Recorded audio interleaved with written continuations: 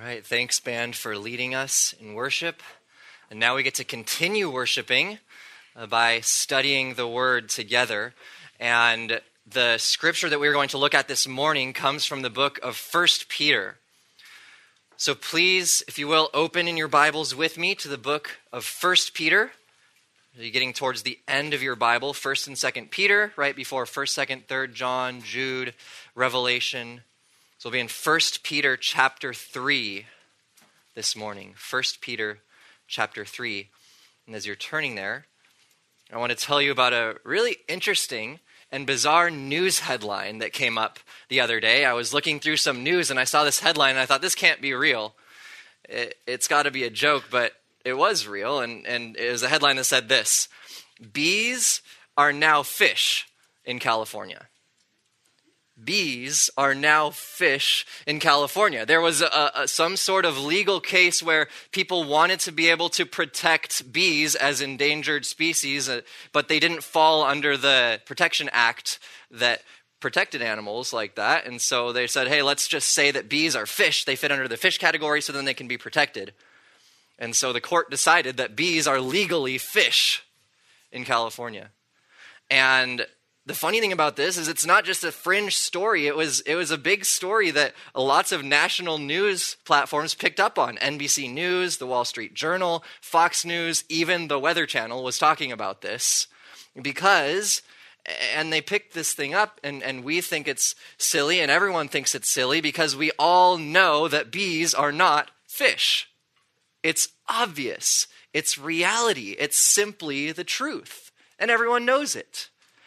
And so it's fun to make fun of an article like that where it says that bees are fish because everyone really knows that a bee is not a fish. But it gets ironic when we think of the other blatant forms of truth and reality that exist because God has set them up in this world that our culture actually rages against, right? How about a man can be a woman if he wants to? We know that that's just simply not true. And yet, instead of thinking that that's silly, the world celebrates that type of idea. How about the concept that when God has said very clearly, you shall not murder, there are so many thousands of little children before they can even come into the world in their mother's wombs who are murdered by their mothers and by doctors who help them do this because they call this health care. The murder of babies is not health care. A man is not a woman is not a man. Transgender lifestyles are not lifestyles that are approved by God in Scripture. These are clear truths, and nature tells us that clearly. Paul even appeals to nature. Everyone knows that these things are not true, and yet we live in a world where things so opposite to reality and truth are actually celebrated. Actually celebrated and paraded, like Pastor John mentioned this morning with Pride Month, how we have a whole month of celebrating the world's wickedness. And we have to understand that it's not mere ignorance, right? It's not just that people don't know what a man is or what a woman is or that murder is wrong or that abortion is murder. It's not that people don't know these things. If we think theologically, if we think according to the Bible, we're told by Romans that the people who advocate such things are people who are suppressing the truth in unrighteousness. They are suppressing the truth that is obvious, and that's because they love their sin and they hate God, and they want to live their lives as their own lords, as master of their own lives, and not with God as their king and master and the one who defines the rules and calls the shots. They want to live for themselves, and so they suppress God's truth, hate him, and celebrate their own sin. But it's not just enough for them to celebrate it. Think about this. They hate God, and so for people who stand for God, and love God and advance God's truth and stick to God's reality as explained in Scripture, the world hates those people because they align with God and they hate God. And so if you refuse even to join the celebration, think about this. There's so many things going on with Pride Month, of different celebrations and flying flags and joining parades and wearing colors to your job. And you will be looked at differently if you don't go along with that, if you don't celebrate with them. You will be condemned as hateful, bigoted, oppressive, evil.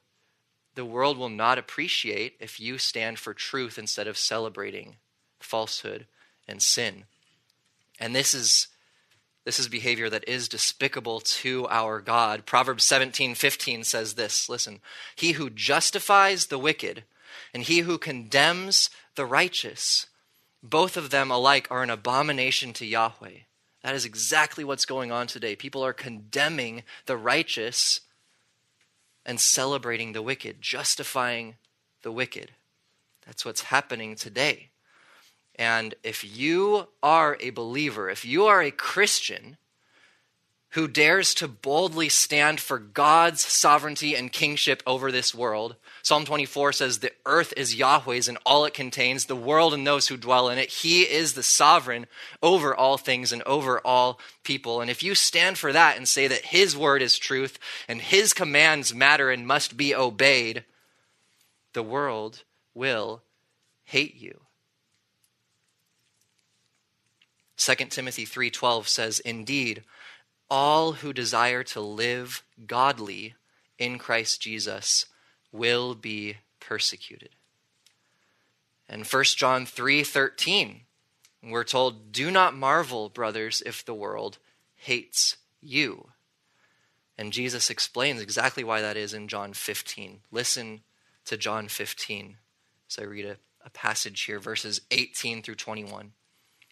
If the world hates you, know that it has hated me before it hated you. If you were of the world would love its own. But because you are not of the world, but I chose you out of the world, because of this, the world hates you. Remember the word that I said to you. A slave is not greater than his master. If they persecuted me, they will also persecute you. If they kept my word, they will keep yours also. But all these things they will do to you for my name's sake, because they do not know the one who sent me. And so we see that according to the Bible, the reason that a sinful world hates believers is not something inherently about you. It's because they hate your God. They hate people who look like Jesus because they hated Jesus. And yet, Christians must not back down. We must not give in. We must not decide that it's not worth it to fight for God's truth because suffering is going to come because of it. We have to stand firm. That's what the book of Peter, 1 Peter, is about. These believers that he's writing to are undergoing great persecution and suffering because of the name of Christ, because they're Christians, and the culture hates them and persecutes them. And Peter is saying, stand firm, fix your hope. You have hope in eternity that you can stand on, and so take courage and stand for Christ. But how are we supposed to treat those who persecute us? How are we supposed to, we know that we're supposed to love one another. We know that we're supposed to stand firm for truth, but it would be our gut reaction, I think, to return hate for hate, to fight fire with fire. If they're going to be jerks to us, well, then we can at least shun them, right? Stay far away. Don't go near these wicked people. Well, Peter actually tells us something different in this letter. Look at how he says that we should respond. Let's look at 1 Peter 3, verses 8 through 9. Peter is summing up how to live in a world like ours. And he says, now to sum up, verse 8, all of you, listen carefully, all of you be like-minded, sympathetic, brotherly, tender-hearted, and humble in spirit, not returning evil for evil, or reviling for reviling, but giving a blessing instead. This is how we are called to live in the midst of a wicked world.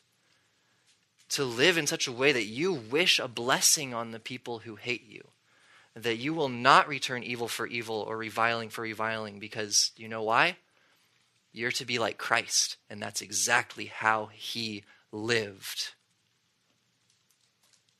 And the reason that we're to live like this is because we're not just here for ourselves.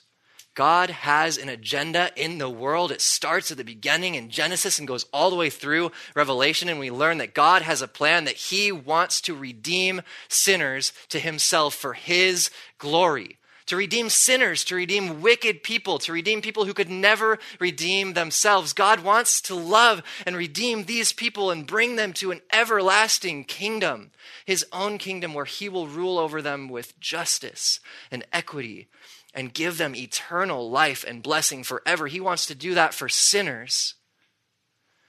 And if we're going to join in that cause as Christians, then we join with God's heart and desire that the wicked world around us comes to know the Savior, to experience the same blessing that we have been promised. That's your purpose in the world. That's why you are living here. If you are a Christian, it's not just for yourself, it's for this cause. To share the hope that you have, to give hope to others who are enslaved to their sin. How are we going to do that well in a world like this?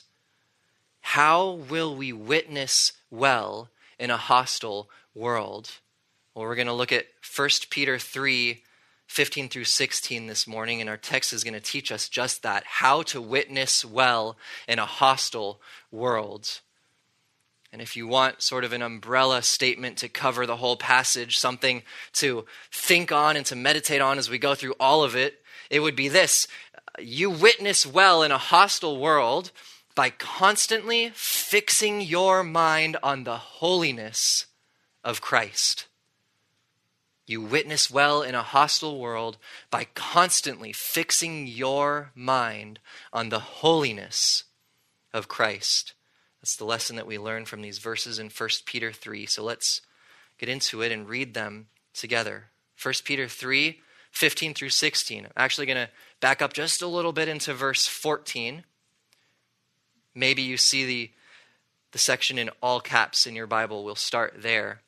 Halfway through verse 14 says this, "And do not fear their fear, and do not be troubled, but sanctify Christ as Lord in your hearts, always being ready to make a defense to everyone who asks you to give an account for the hope that is in you, yet with gentleness and fear, having a good conscience, so that in the thing in which you are slandered, those who disparage your good conduct in Christ will be put to shame."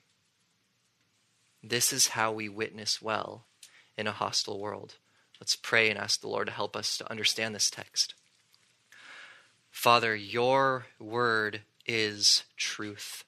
You are the king over all the earth. You are the king over all who exist. And your design is what is right, and your truth is reality. Lord, you desire that sinners come to know Christ and have a hope of eternal life in him.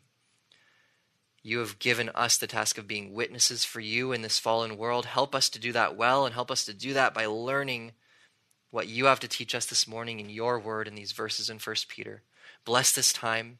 Give me clarity. Give everyone hearts to listen, to understand, and strength to obey. For the name and the glory of Christ. Amen.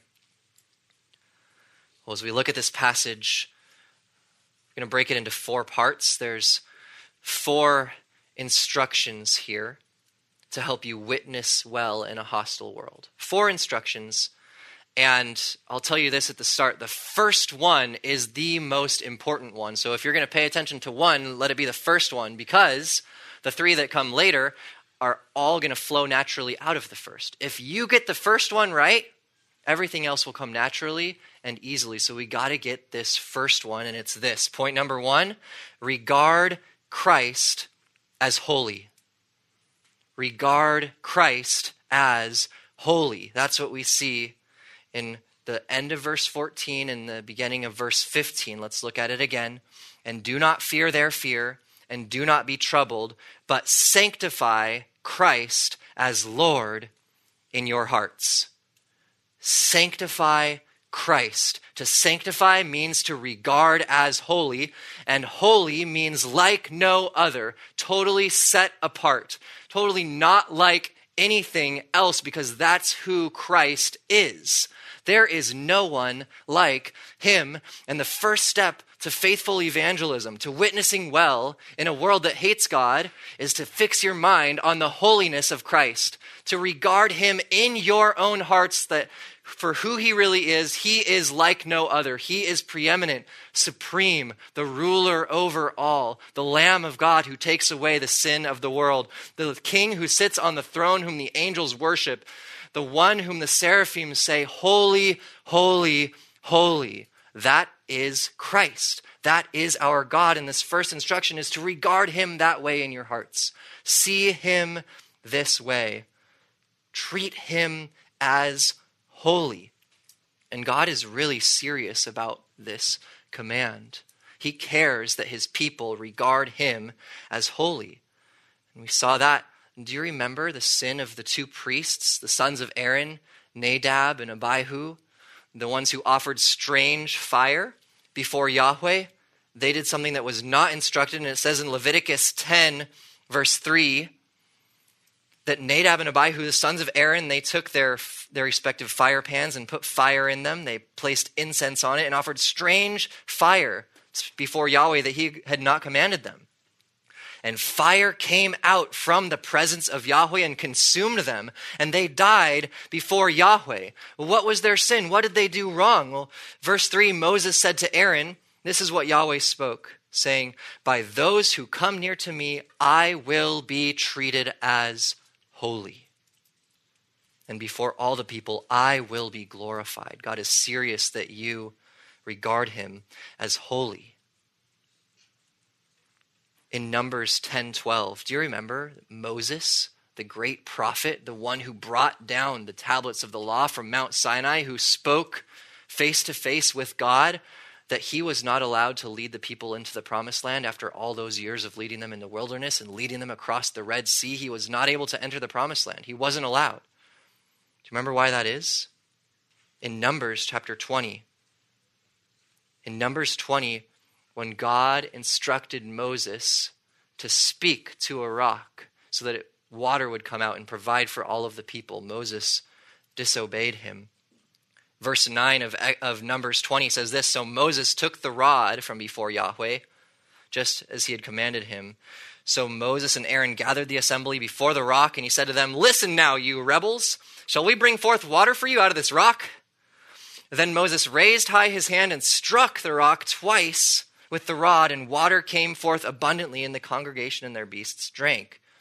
But Yahweh said to Moses and Aaron, because you did not believe me to treat me as holy in the sight of the sons of Israel, therefore you shall not bring this assembly into the land which I have given them. God cares that you regard Christ as holy in your life.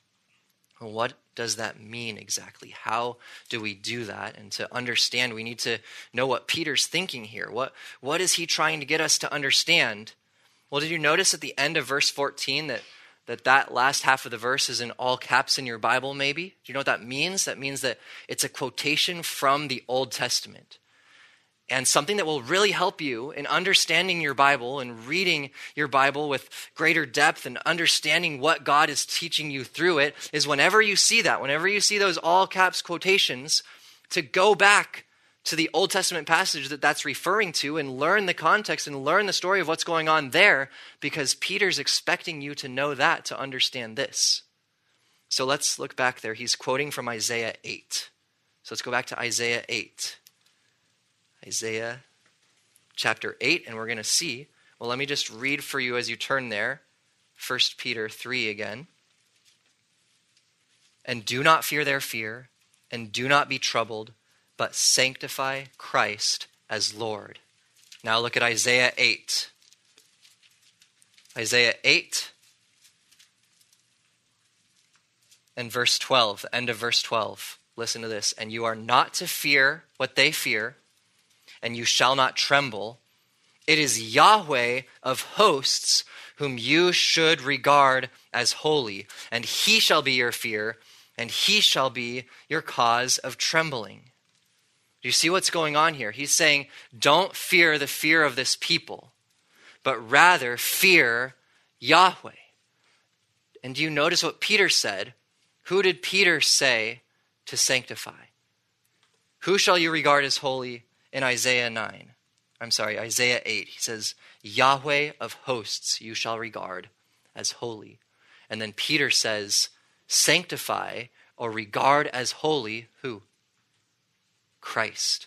He is Yahweh of hosts. And the reason that Peter says Lord, sanctify Christ as Lord, is because that was the way that the New Testament authors quoted Yahweh in the Old Testament. When they wrote Yahweh, they wrote Lord in the New Testament. That was the way that they did it. And so God is showing you, and Peter's showing you through this quotation, that Christ is the holy God of the Old Testament. But there's even more than that, because we need to look at the context of Isaiah 8. What's going on there? Well, look at this, beginning of verse 12. You see how it says, you are not to say a conspiracy in regard to all that this people call a conspiracy. Well, what was going on here? A conspiracy is enemies plotting together to kill you, to overtake you, to battle you. Flip back to Isaiah 7. Back to Isaiah 7, what's going on here? It happened in the days of Ahaz, the son of Jotham, son of Uzziah, king of Judah. Here's two kings, and they're going to conspire. Rezin, the king of Aram, and Pekah, the son of Remaliah, the king of Israel, went up to Jerusalem to wage war against it, but they couldn't conquer it. And what's going to happen here is that Isaiah, the prophet Isaiah, is going to talk to King Ahaz, who is the king of Israel that's being attacked by these other two kings, and tell him not to fear. He says in verse 4, take care and stay quiet, have no fear, and do not be faint-hearted because of these two stubs of smoldering firebrands. And here's what's important to understand here. When there are kings even conspiring against you to overthrow your country, the reason for hope, the reason not to fear, is not because it's going to be all okay. It's not because you're not going to have to fight in this battle. And it's not because you're not going to lose lives in this war. It's because you have an eternal hope. That's why you don't need to fear. And notice something here. Go down to verse 14. Look at this. This is amazing. This is a promise of an eternal hope. Isaiah 7:14. Therefore the Lord himself will give you a sign. Behold, the virgin will be with child and bear a son, and she will call his name Emmanuel. Do you know what that means? God with us. When there is terrifying circumstances around the world and even in your life, the reason that you don't have to fear is because God is with you. Isaiah 8, verse 10. Talk about a conspiracy, people conspiring together to hurt you. Isaiah 8:10 says, devise counsel, but it will be thwarted. Speak a word, but it will not stand, for God is with us. For thus Yahweh spoke to me with a strong hand and disciplined me not to walk in the way of this people, these people who are afraid of worldly things. You are not to say a conspiracy in regard to all that this people call a conspiracy, and you are not to fear what they fear, and you shall not tremble. It is Yahweh of hosts whom you should regard as holy, and he shall be your fear, and he shall be your cause of stumbling. Then he will become a sanctuary. This is your freedom from fear in a fallen world. When you sanctify Christ, Yahweh of hosts, and regard him as holy in your life.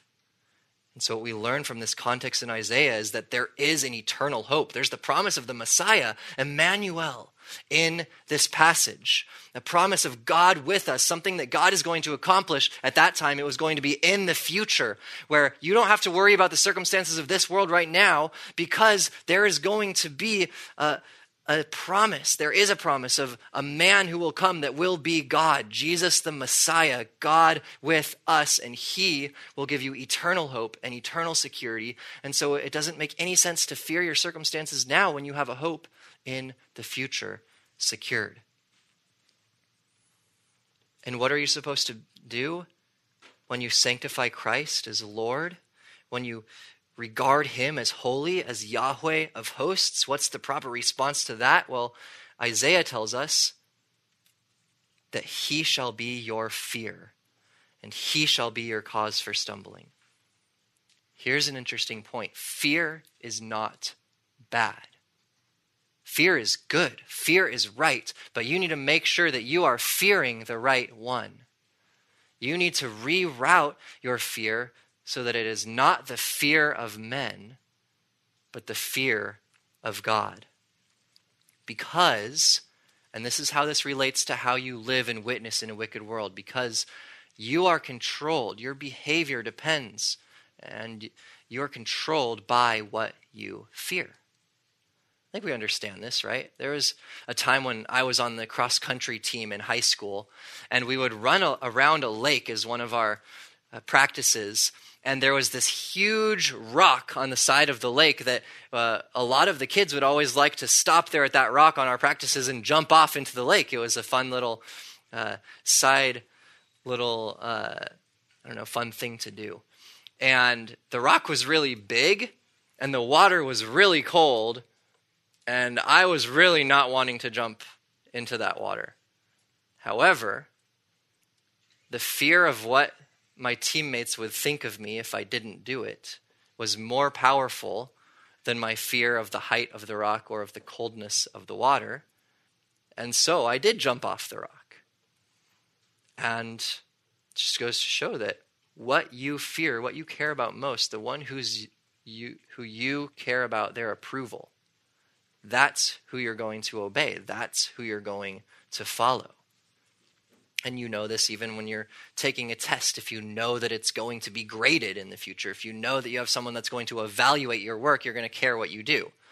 If you know that your mom is coming home soon and you're supposed to do your chores, you know you're going to be evaluated in the end, you're going to do what you should because your work will be evaluated. Well, we have a job to do for God and by his power and for his glory. And when we fear him, we will be faithful in that responsibility.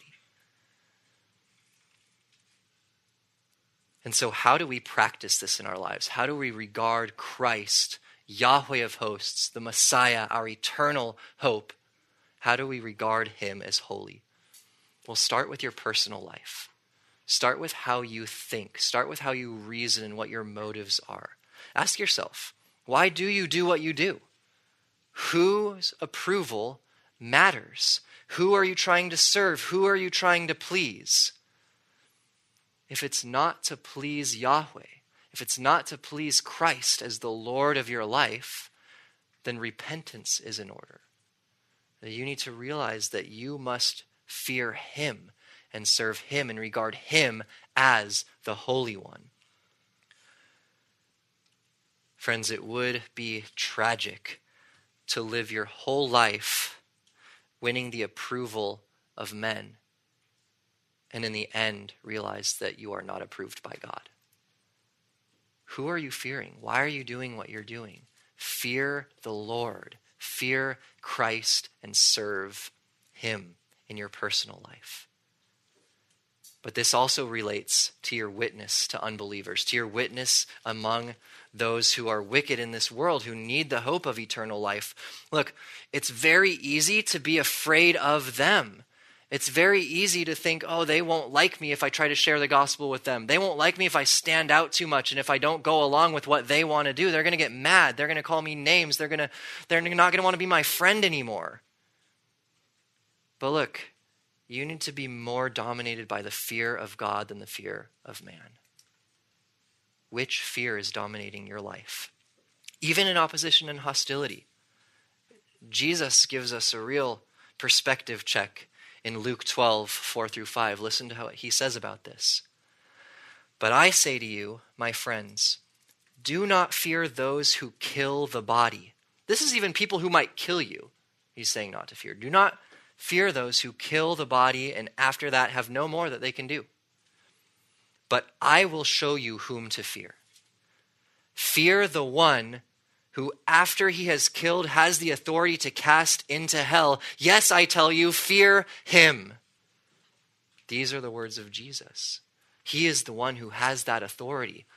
We have to think bigger picture here. It's not just about this life. It's not just about comfort and pleasure and a nice, easy life here. This is about an eternal hope. This is about an eternal perspective. Remember what's laid up for you, the living hope laid up for you in heaven that Peter talks about. That's what you have. And so fear Christ.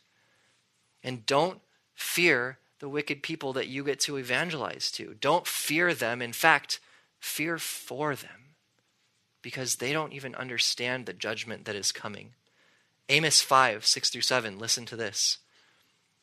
The instruction to those who are wicked. Seek Yahweh that you may live, lest he come mightily like a fire, O house of Joseph, and it will consume with none to quench it for Bethel, for those who overturn justice into wormwood and put righteousness down to the earth. A fire that can't be quenched. This is what the wicked are storing up for themselves, the wrath of God. And if you fear God, and if you understand that fate that would be for them, you will witness well in a hostile world.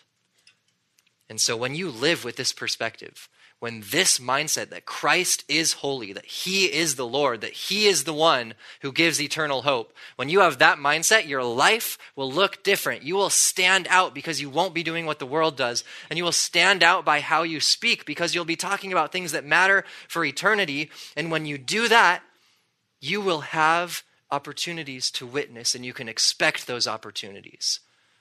So this first point was to regard Christ as holy, and that leads to opportunities to witness. And so point number 2, you must know your testimony.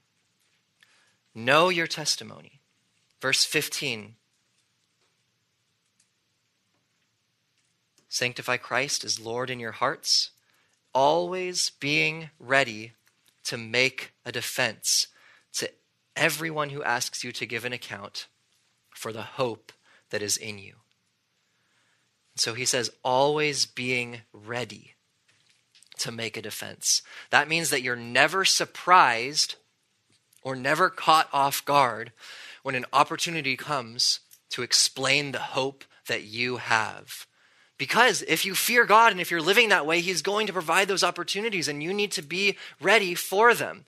It reminds me of when I was studying Hebrew at the Master's University, and my professor said, you need to know these vocabulary words so well, and you need to know these grammar words so well that I could wake you up in the middle of the night and ask you a question, and you would just know it because it's there in your head. Well, that's how we all need to be with the gospel of Christ. That's how grounded we need to be in the hope that we have for eternity. And notice that he doesn't say always getting ready. He says always being ready. And in fact, there's actually not even a verb there. It's an adjective, always ready. It's just describing a type of person. It's describing who you are. If you fear the Lord, if you live for him, if you have eternal hope in Christ, you will be ready to give a defense. Because look what they're asking for. To everyone who asks you to give an account for what? For the hope that is in you. Look, if you have hope of eternal life, if you really have it, don't you think you'll be able to explain to someone what that is and what it means? Do you know that you will live forever because Christ has died for your sins and paid once for all the sins that you have ever committed, and rose again, and he gives you his righteousness and cleanses all your sin so that you can live forever with Christ in heaven? That is eternal hope. Do you know that you have that hope? Can you explain that to someone else? It's actually easier than you think, because Peter's not here talking about philosophical arguments for the existence of God or scientific explanations for the folly of evolution. You don't have to do all this studying. Those things would be helpful. Great, yeah. But this is for every Christian. It's simply a testimony of your own hope. That's why the point is know your testimony. Do you have this hope? If you have it, you can share about it. That's how Amazon reviews work, right? If someone bought the product from Amazon, they're qualified to share a review about it because they have it. They know what it's like. If you have salvation, you have this hope. And a warning is if you don't know how to explain that hope, maybe you need to investigate whether you've truly understood it yourself. Do you really have the hope of eternal life in Christ? Do you really know what the gospel is and why you are saved from your sins? If you know, you will be able to share. But if you don't know how to articulate this, you should be careful and really look into the fact that you've actually understood the gospel yourself. And if you need to talk to someone about that, talk to a small group leader or a friend or someone who knows after this, and be sure that you have the hope of eternal life, and that will make you ready to share it with others. Because there's a goal here. There's a goal here. You're supposed to share the hope that is in you. Peter literally calls this, if you keep the original word order, the in you hope.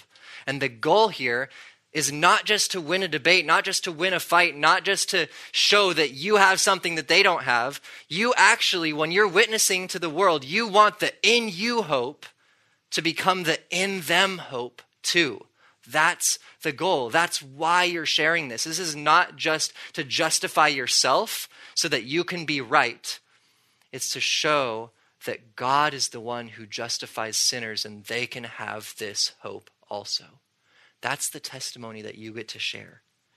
What will help with this? You just get to explain when someone says, why do you live this way? Why don't you participate in the parade? Why don't you wear these colors? There's opportunities to just line up and you just get to say, it's because I have hope for eternal life and I don't need to fear what happens in this world. And explain why. The gospel of Christ. He satisfied my debt. He paid for my sin that made me worthy of eternal death and granted me eternal life by simply believing in his name, that he loves sinners and desires to save them for his glory so that they will live forever with him. There's a right way to give this testimony, though. And so that brings us to our third point, which is watch your attitude. Watch your attitude as you witness in a hostile world. Notice that Peter gives a little disjunctive here. He says, be ready to make a defense for the hope that is in you, yet with gentleness and fear.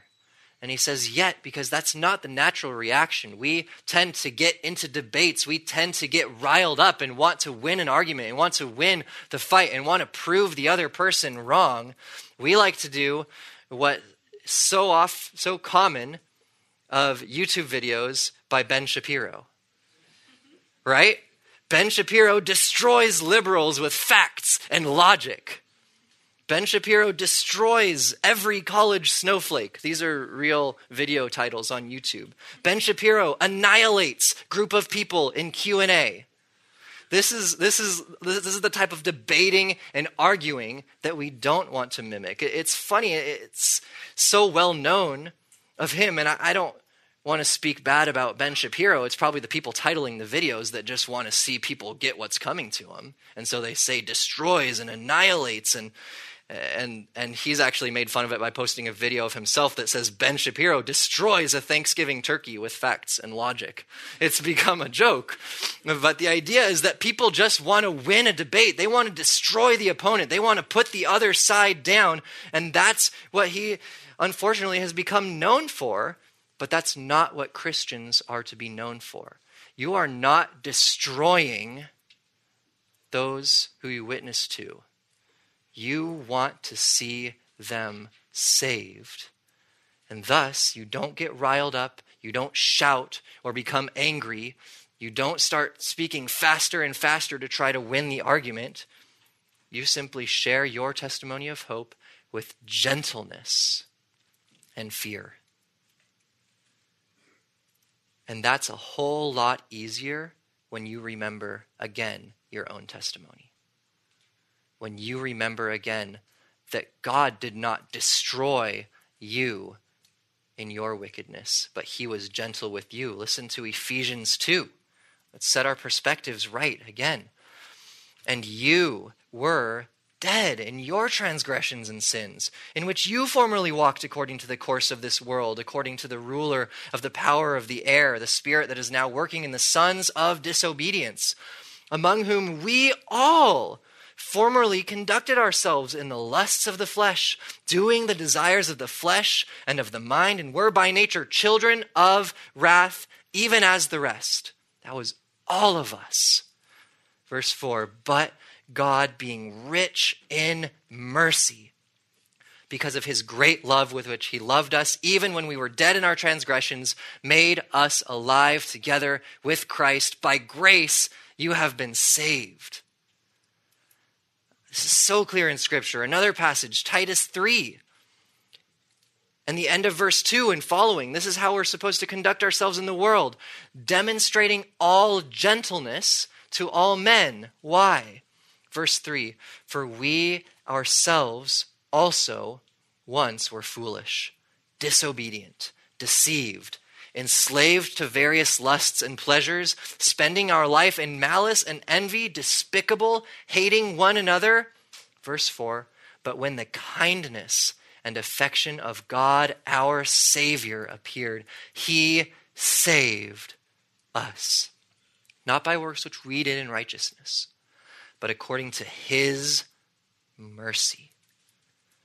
And so we see that even as we were sinners, God did not seek to destroy or annihilate us as he had right to do and ability to do, but he showed kindness and gentleness.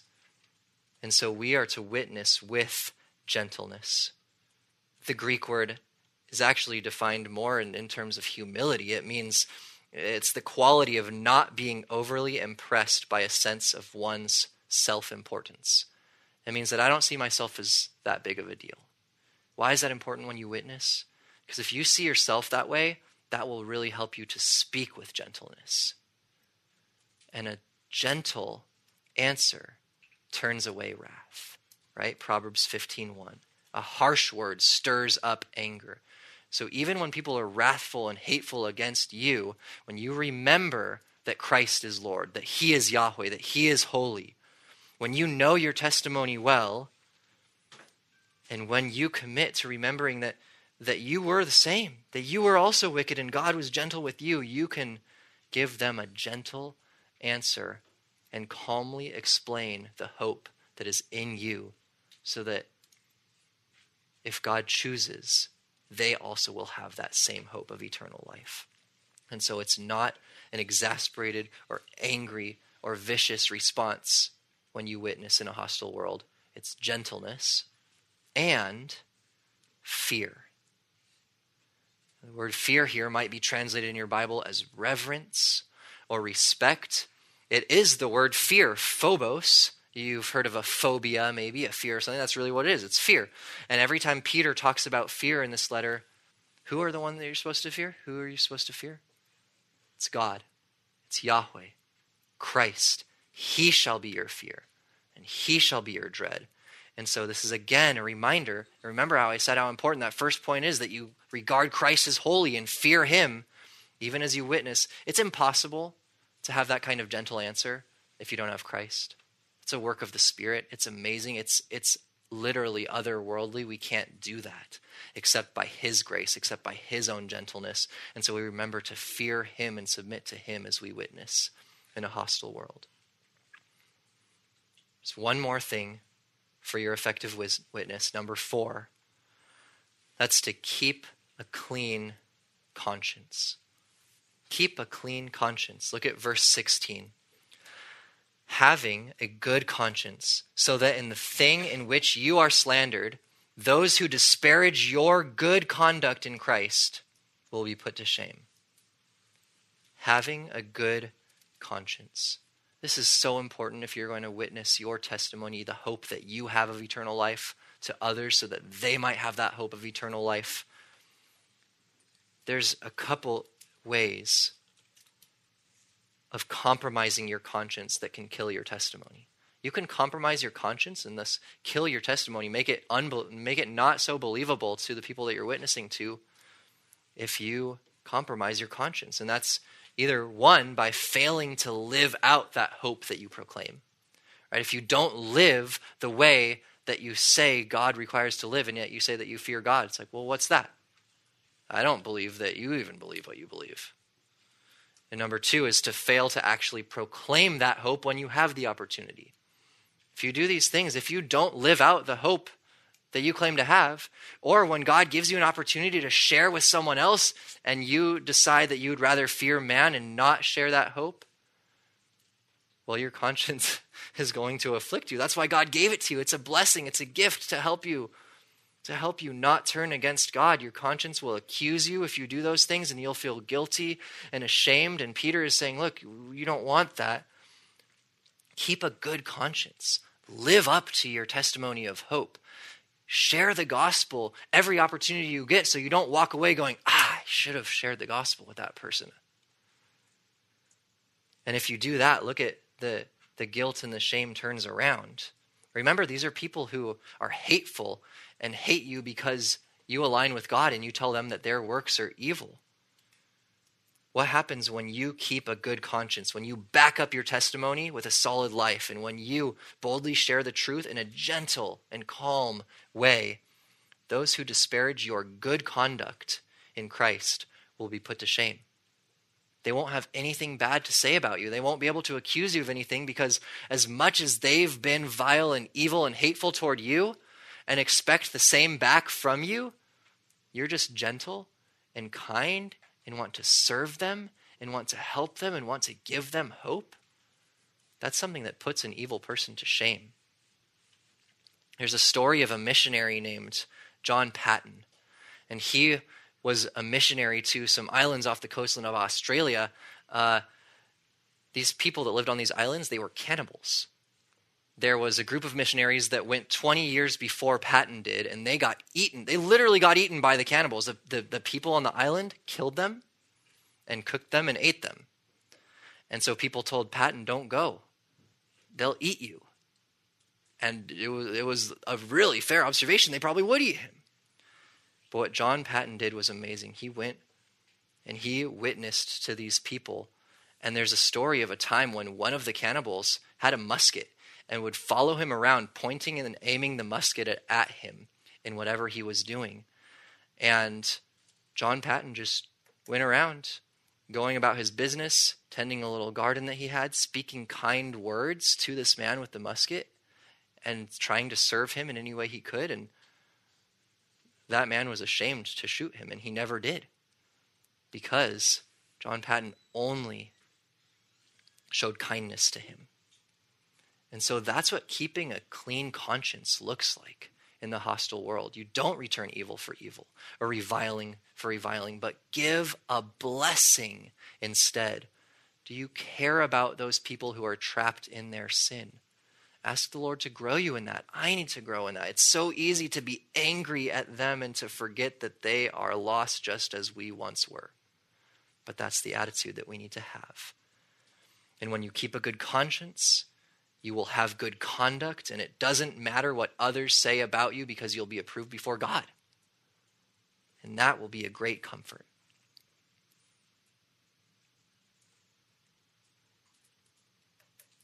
There's one more thing as we close. I just want to give a picture of pulling all of these things together. These 4 points, the first being the most important: regard Christ as holy in your life.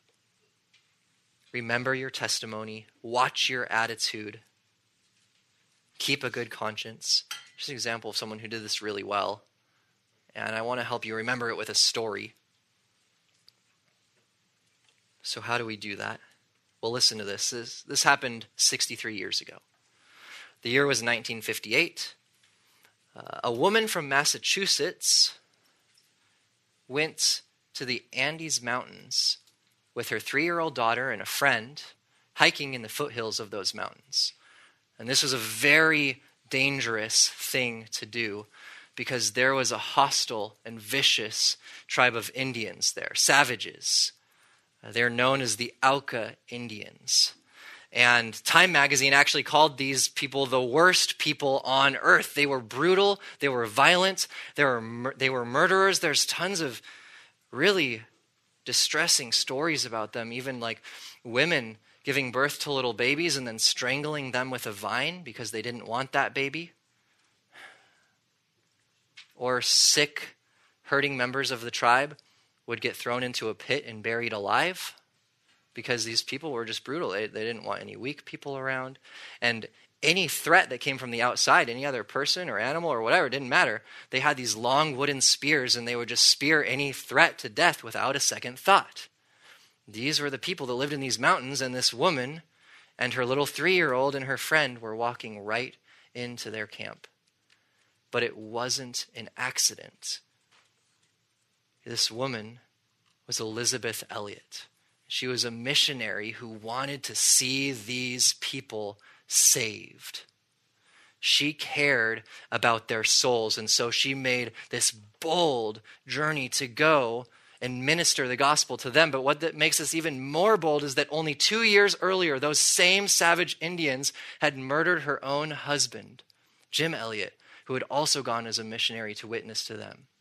He went to them and ministered to them with 4 other missionaries, and these Indians killed them with their spears. And so what would be the response of Elisabeth Elliot and her little daughter? It wasn't to hate them. It wasn't to hole up and never come out again. No, she feared God more than men, and she loved the lost and cared more about God's desire to save even than her desire to live. And she went and ministered the gospel to these savage Indians, not just to visit them, but to live with them. And that kindness that is only possible for someone who has the Holy Spirit, who has the power of Christ propelling them, that kindness won over many of those Auca Indians. They believed the gospel. They did not kill her, and you will see many of them in heaven. It's an amazing story of a woman who feared God more than men and pursued to witness to them with gentleness and kindness and love, knowing that their greatest need was the gospel of Christ. And it also goes to show that no one is so wicked that God can't save them. If you have a testimony like this of your own hope and you back that up with a loving way of living. May the Lord grant all of us to have that kind of fear of him and that kind of effective witness in a hostile world as we continue to live for him and fix our hope on him and regard him as holy. Father, as we think of this instruction, it is a high calling. It is, in fact, an impossible calling. Lord, you have told us that we must be holy as you are holy. You have told us that we must not give back evil for evil or reviling for reviling, but offer a blessing. You have told us that we must be kind and loving and witness well to people who hate us. This is an impossible thing to do, but Lord, it is something that you yourself did. When Jesus came down to earth and being reviled, he did not revile in return. And being beaten and afflicted, he uttered no threats, but kept entrusting him to the one who judges righteously. May we be like him. Help us to be like Christ, to fear him. Sanctify us, Lord. We confess the ways that our conscience has prodded us and shown us that we have not kept your word. But Lord, you are holy. You are worthy to be regarded as holy. Help us to do that and to witness well in this world until you come back. Help us to remember our eternal hope. In Christ's name, amen.